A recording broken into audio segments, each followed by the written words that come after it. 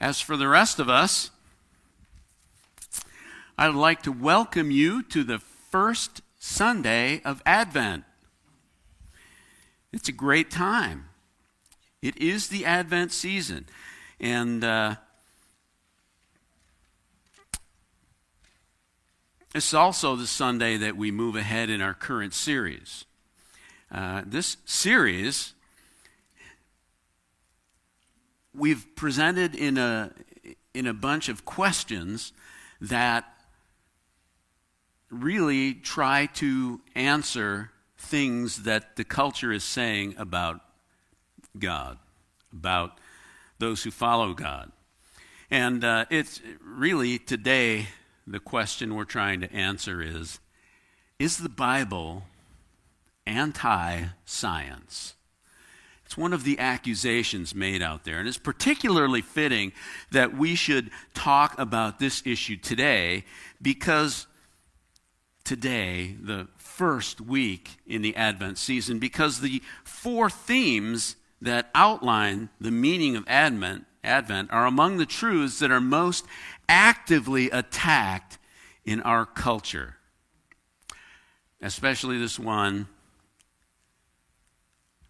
God is anti-science. So, for example, the first Sunday, now today is the first Sunday in Advent. The first Sunday in Advent is traditionally set aside as a time when we explore the hope found in God's promises, and the fact that those promises are satisfied and fulfilled in the coming of Messiah. The four major themes of Advent are, traditionally, hope or promise. Hope is always built on a promise. Preparation or prophecy. And joy, which is dependent on and meshed with peace. And lastly, love or adoration, which we often think of love as love for one another, but in this case, it's love for God, adoration of His Son. So I want to read from you a passage that we've already looked at a little bit this morning, Isaiah chapter 9, verses 1 through 7. So if you have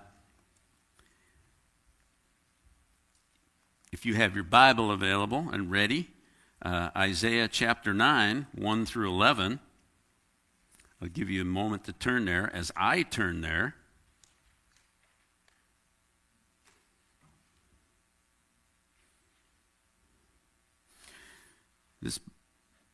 Here we go.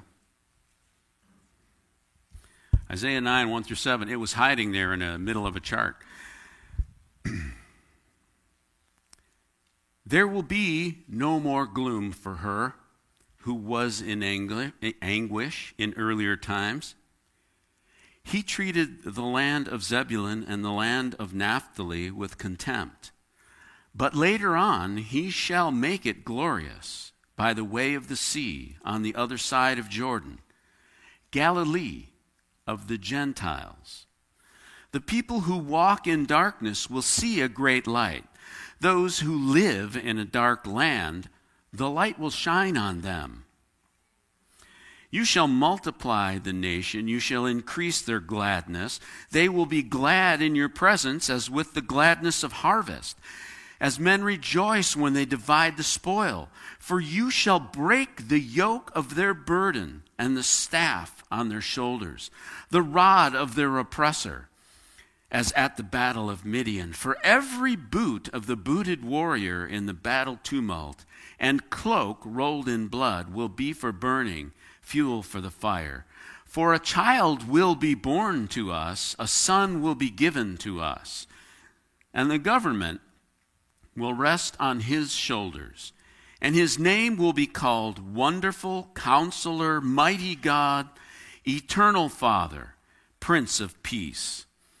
There will be no end to the increase of his government or of peace on the throne of David and over his kingdom, to establish it and to uphold it with justice and righteousness from then on and forevermore.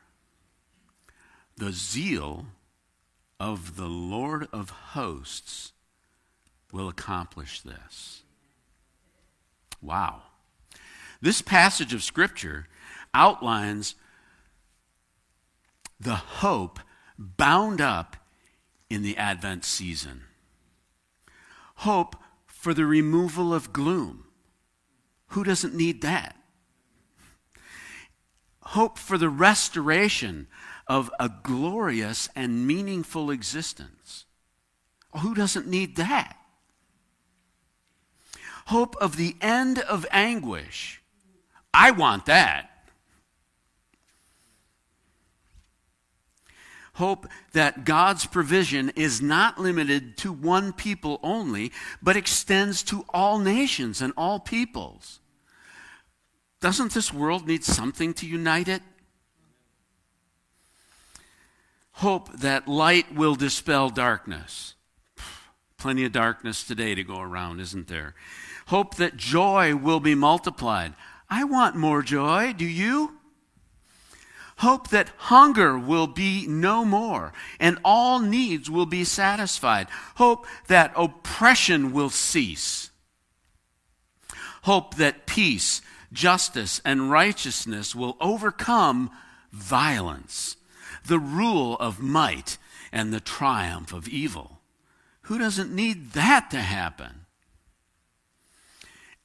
And hope is built on the promise of a person who will finally bring about the fulfillment of God's original design and God's intention when he first created the world. Advent is part of the story of God keeping his promise of renovation to a world that is devastated and decaying because of sin. So as we celebrate God's goodness and faithfulness, the world stands opposed to the very idea that God even exists. Much less the things that we celebrate can possibly come about. The world doesn't believe it, and yet our hope is based on these things. The world doesn't believe that any of that can come from God. So we need to pray. And let's do that. Father, as we move ahead this morning and explore the question of whether the Bible is anti-science, that seems like such a worldly pursuit in view of the things that you have already done and call us to celebrate every year. I pray your anointing on me, and I pray your Holy Spirit teach us as we look at these things and try to gain from them an understanding of how we fit into the picture of you keeping your promise and restoring what is broken and tainted by death. We call on you to do these things in the name of your Son and for the sake of the kingdom that you are building in the lives of men, women, and children everywhere. We ask it in the name of Jesus Christ, our Lord, our Savior, the Savior of the world, Messiah, the child of Advent. Amen. We've been exploring cultural mantras. That's what Pastor Alex calls them. He said that they are repeatable phrases that are sacred to the culture and feel true. Now, he said it slightly different. I reworded it, but all those things are in there. They are phrases that are, think of them as sound bites. The cultural mantras are sound bites that the culture uses because they communicate something that the culture firmly believes and feels are true.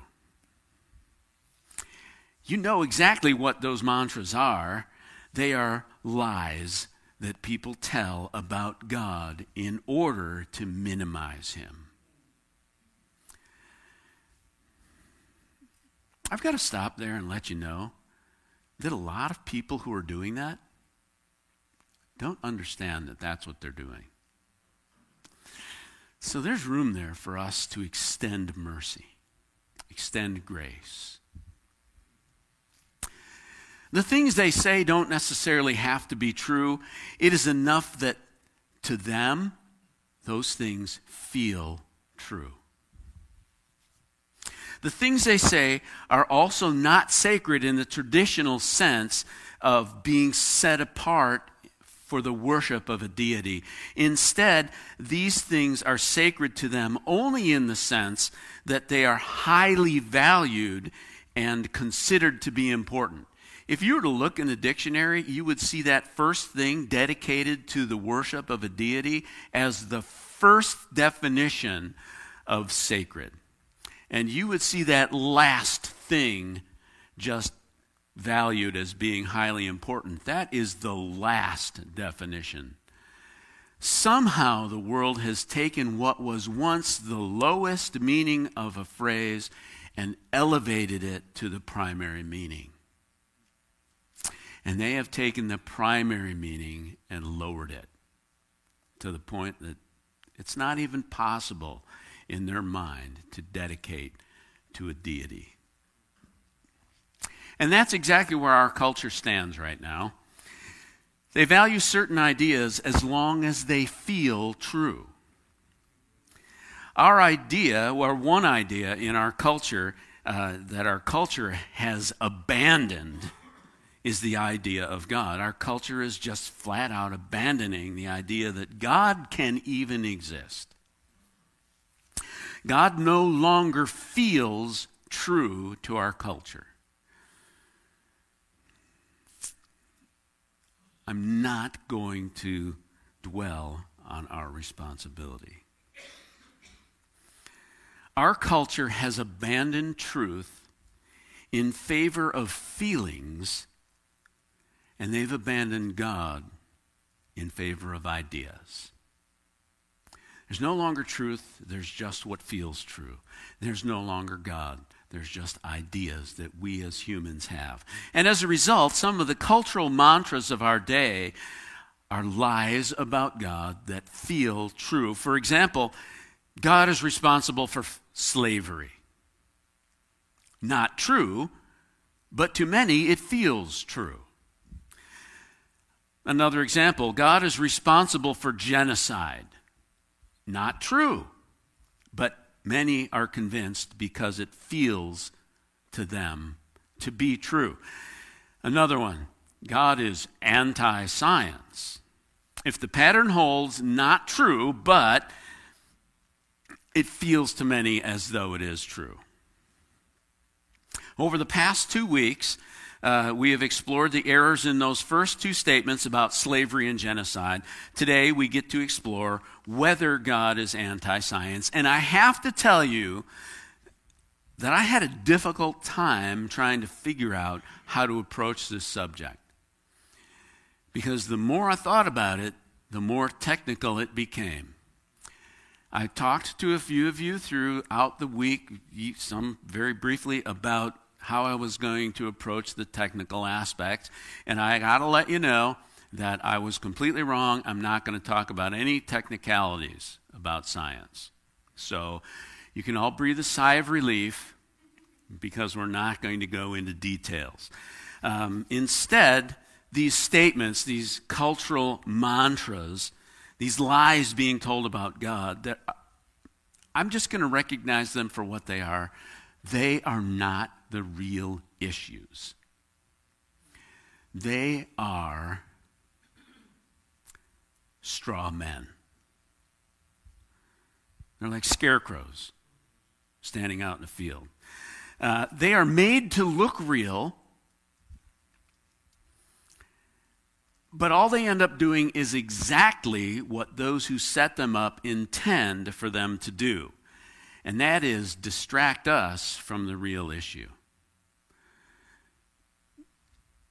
The validity of the Bible is not the real issue. So we, and especially me this morning, I don't want to spend a lot of time beating up scarecrows out in the field. I want to get down to the real issues.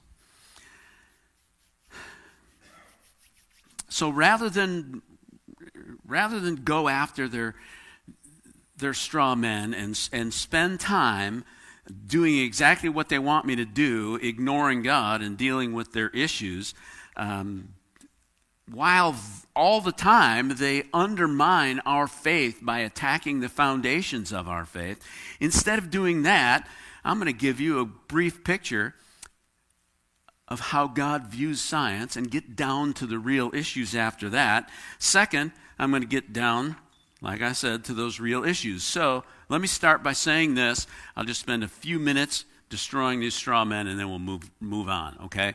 God is not anti-science. God is pro-truth. It's not that God denies science. God is all about truth. See, in Genesis 1, 14 through 16, I'm going to read that to you. Genesis 1, 14 through 16. And I'm going to spend a little bit of time in Genesis 1 and 2, so if you want to open your Bibles here, you can do that. Genesis 1, 14 through 16, God said, "Let there be lights in the expanse of the heavens to separate the day from the night, and let them be for signs, for seasons, and for days and years, and let them be for lights in the expanse of the heaven to give light on the earth." And it was so. God made the two great lights, the greater light to govern the day, the lesser light to govern the night. He made the stars also. God gave them in the expanse, or placed them in the expanse of the heavens to give light on the earth, to govern the day and the night, to separate the light from the darkness, and God saw that it was good. So at the very beginning, right there in Genesis chapter 1, God made things for us to study and to understand. He said, let them mark the days, the months, the years. And so right at the very beginning, one of the very first things God does is invent astronomy. Now, astronomy is a science. God invented it, and he created all the things that would take our energy as we scientifically explore them. Genesis 1:26.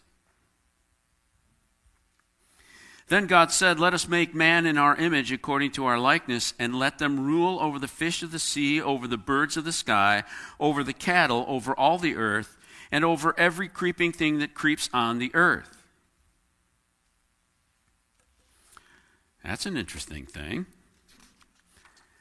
Right there at the very beginning, God created animals and told us to figure out how to care for them. God invented biology, ecology, and animal husbandry. Genesis 2, verse 15. Then the Lord God took the man and put him into the Garden of Eden to cultivate it and keep it. When he told Adam to cultivate the garden, God invented horticulture. Those are just 3 examples of God supporting science. God is not anti-science. God is pro-truth. And here's another straw man that I'm not going to spend a lot of time dismantling, but I must open your eyes to these realities. The enemy will say things like, well, what about evolution?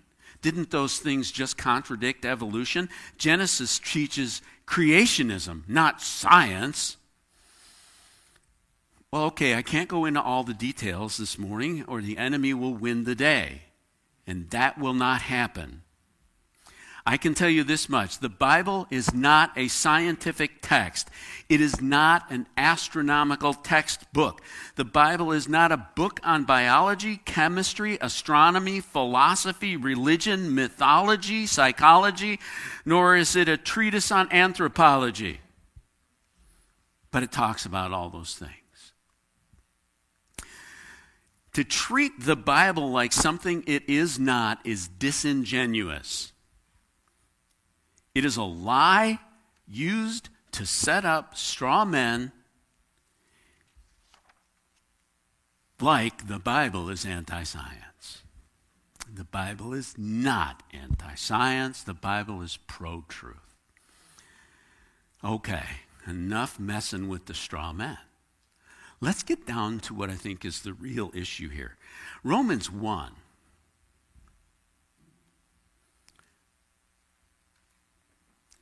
Romans 1, verses 18 through 20, because that way I'll leave Pastor Alex something to talk about next week.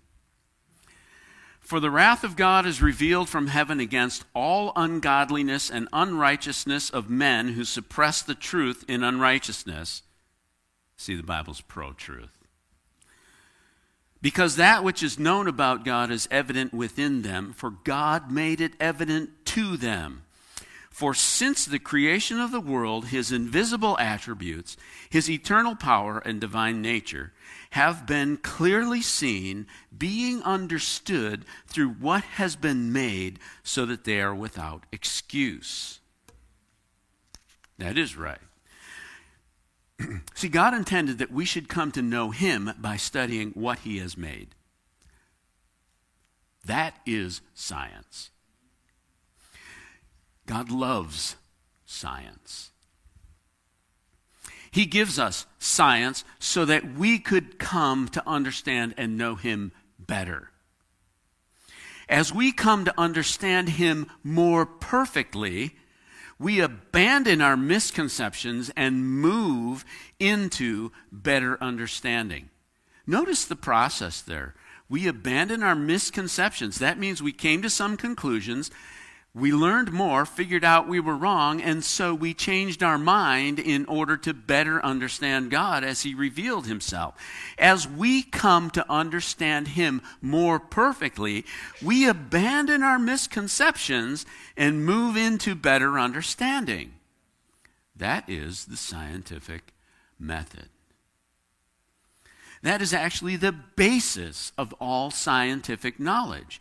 We observe things, we attempt to explain them, and then we test our explanations. When we learn that our explanations are incorrect or even just not complete, we edit our explanation and devise more tests. We are always seeking to know God, who is eternal and past finding out. God intends us to be engaged in science. When we come to a place in which we exclude some possibilities just because they don't sound true to us, then we move beyond the realm of science. Chew on that one for a minute. When we come to a place where we exclude some ideas just because they don't sound true to us, that's when we leave the realm of science. Let me restate that in a way that might make a little more sense. If we begin our exploration of the universe with this statement, God cannot exist, we have immediately left the realm of science. Science will always keep every possibility open until it is disproven. And that has not been done about God. It has simply been assumed, which is a faith position, not a scientific position. All right. What I actually just did was I fought off another straw man. So this time I'm really going to leave that effort. And I'm going to move on to the real point, which is meta-narratives. Meta-narratives. Several weeks ago, Pastor Alex explored the power of meta-narratives, and it is time for us to abandon that word. Amen, right? I got at least one out there. So instead of meta-narrative, what I'm going to talk about are the stories that explain everything. That's what a meta-narrative is, the stories that explain everything. So let's talk about those stories. The Bible is one of those. Actually, the Bible has many stories, all woven into one long story that explains everything.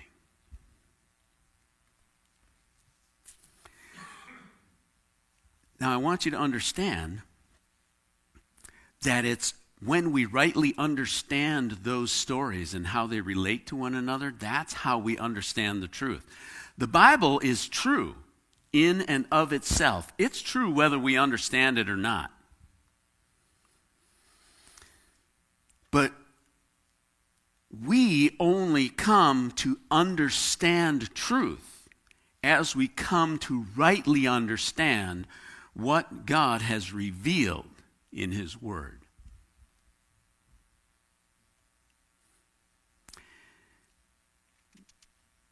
And ultimately, what He has revealed in nature.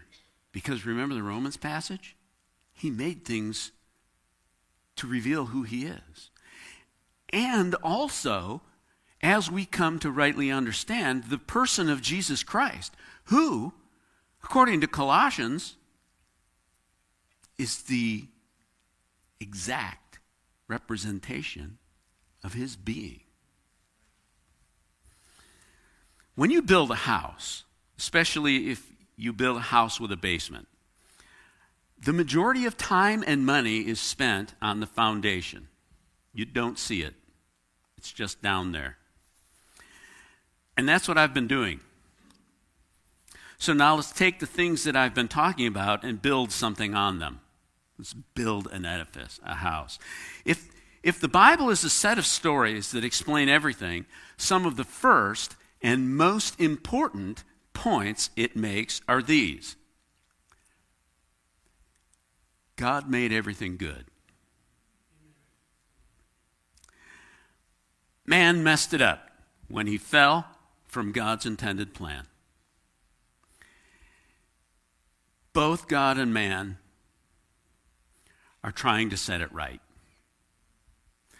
But they're going about it in two different ways. The Bible actually talks about that. Both God and God created everything good. Man messed it up when he fell from God's purpose, and God and man are both trying to set it right, but they're going about it in two different ways. This is what we call the fall, the fact that man left God's intended purpose. That's the fall. And then the fact that God's going about setting it right, that is the promise of redemption. We have a story that tells us about why things are broken and how God's going about fixing them, or at least dealing with it. People have spent untold hours, by the way, trying to unravel the meaning of the fall. There are books upon books written about what original sin is, how it came about, where it started, what it did. I've always understood that the best way to understand what's in the Bible is to allow the Bible to comment on itself. I only know of one place in Scripture where Bible comments on the meaning of the fall. So I'm going to go to it and let it tell us what the fall is all about. It's located in the Old Testament in the book of Ecclesiastes, which everybody's glad we don't preach from a lot. But in Ecclesiastes chapter 7, Solomon is talking about, he's on a quest to understand things. And he is seeking in chapter 7 to understand the fact that no one is righteous. He's exploring the effects of the fall. And he comes to this conclusion. In Ecclesiastes 7, verse 29, Solomon, the wisest man who ever lived, comes to this conclusion: behold, I have found only this. God made men upright, but they have sought out many devices. That's it. That's Scripture's comment on the fall. What it is. The results of it. God made man upright, but man sought out many devices. Better way to say that is God had a plan, man had his own plans.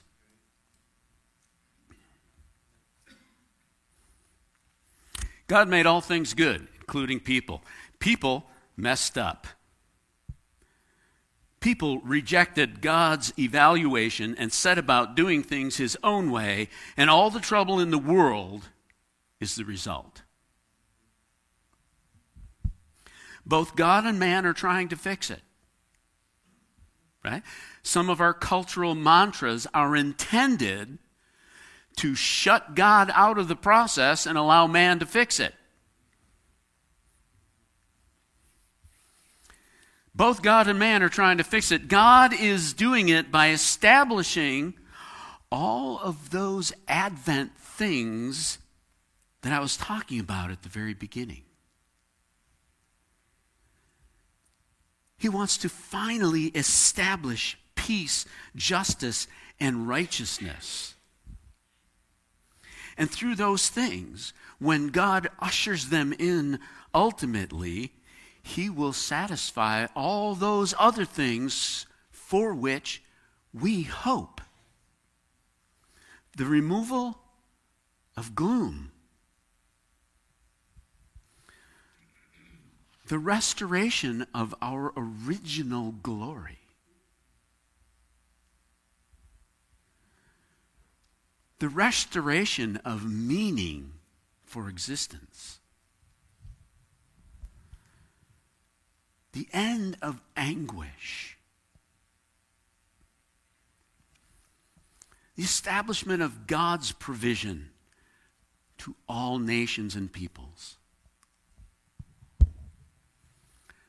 Darkness replaced with light.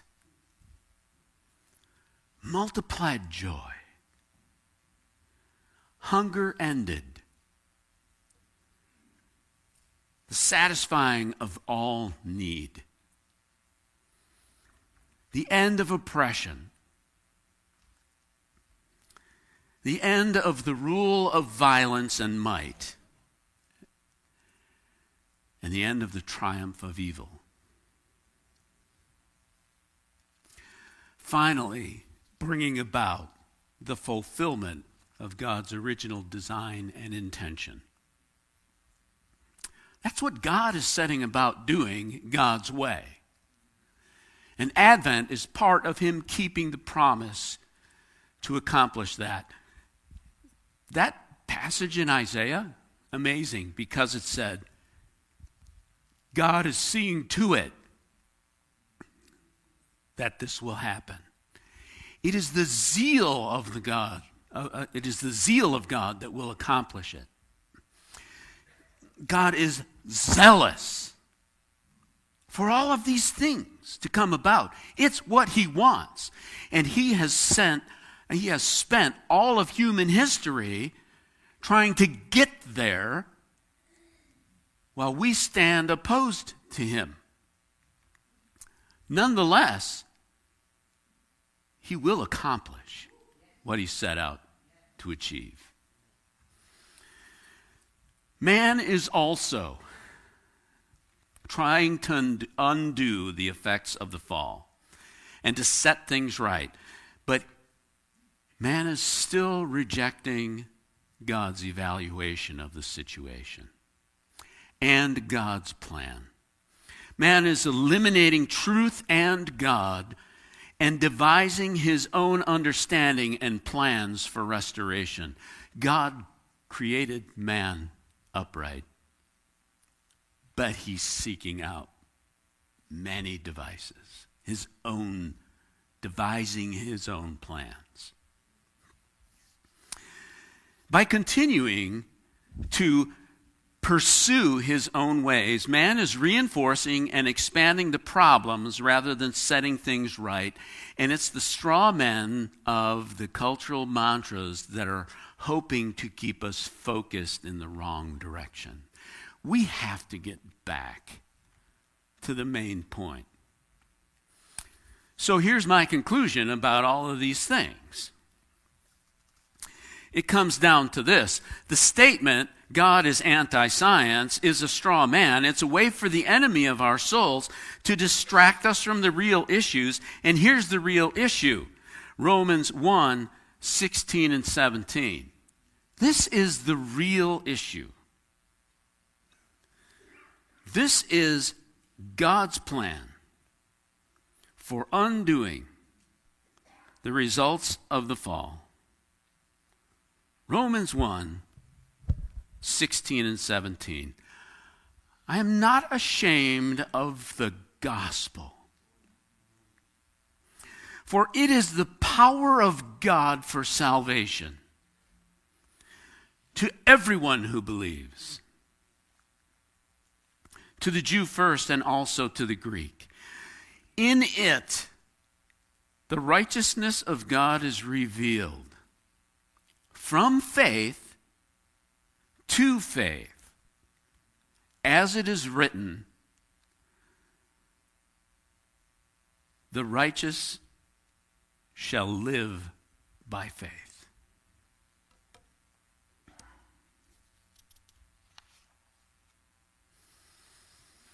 But the real wording is this: those who are justified by faith, those who are made righteous by faith, shall live. The passage tells us that the gospel is God's plan for reversing the results of the fall. It is the linchpin. More than that, the gospel is God's power for doing those things.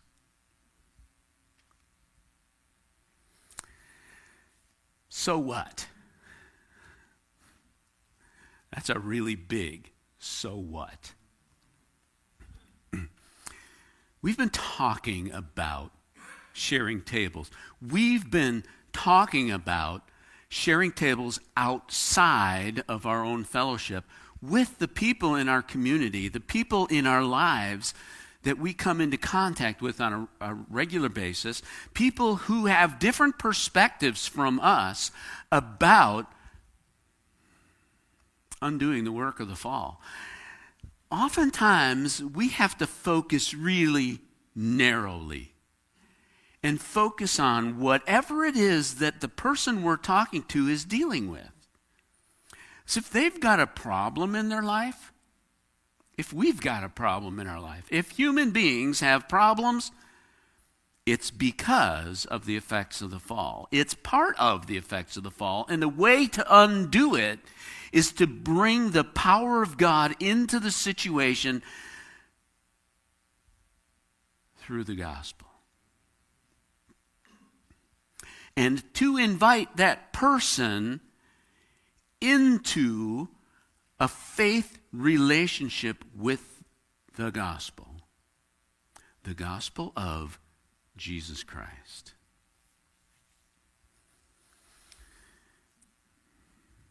That's why we're doing this series.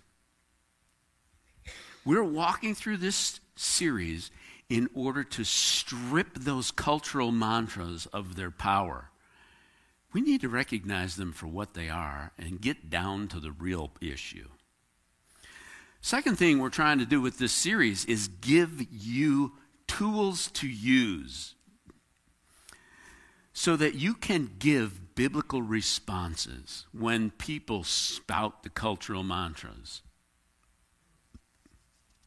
The third thing that we're trying to do in this series is to increase your trust in God and your confidence in His Word so that you can surrender to the truth, carry the gospel out, and call others in. How can you simply communicate the gospel to the people in your life, to the people who you invite to your table? I've tried to make the statements in this message simple.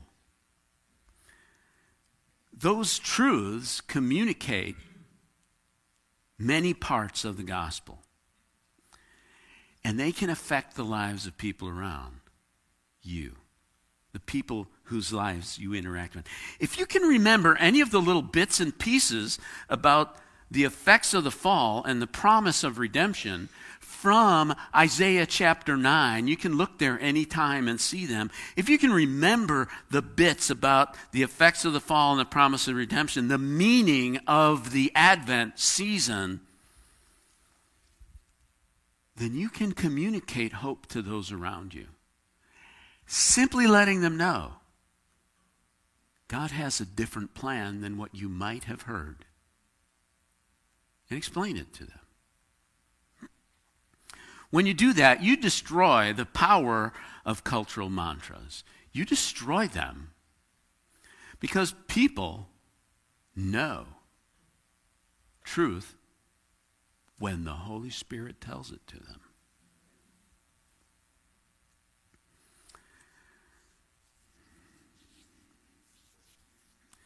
See, when you stop attacking the straw men of the culture and you address the heartfelt needs of the people around you, and you communicate hope,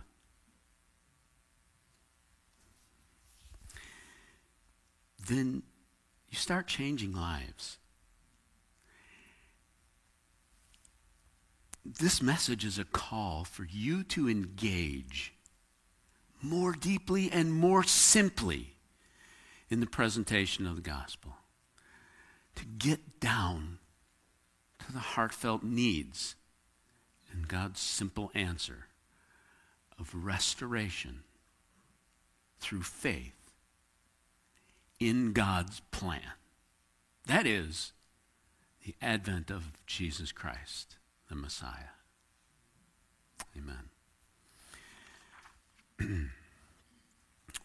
I'm going to pray for us, and while I am, the worship team's going to come back up. Father,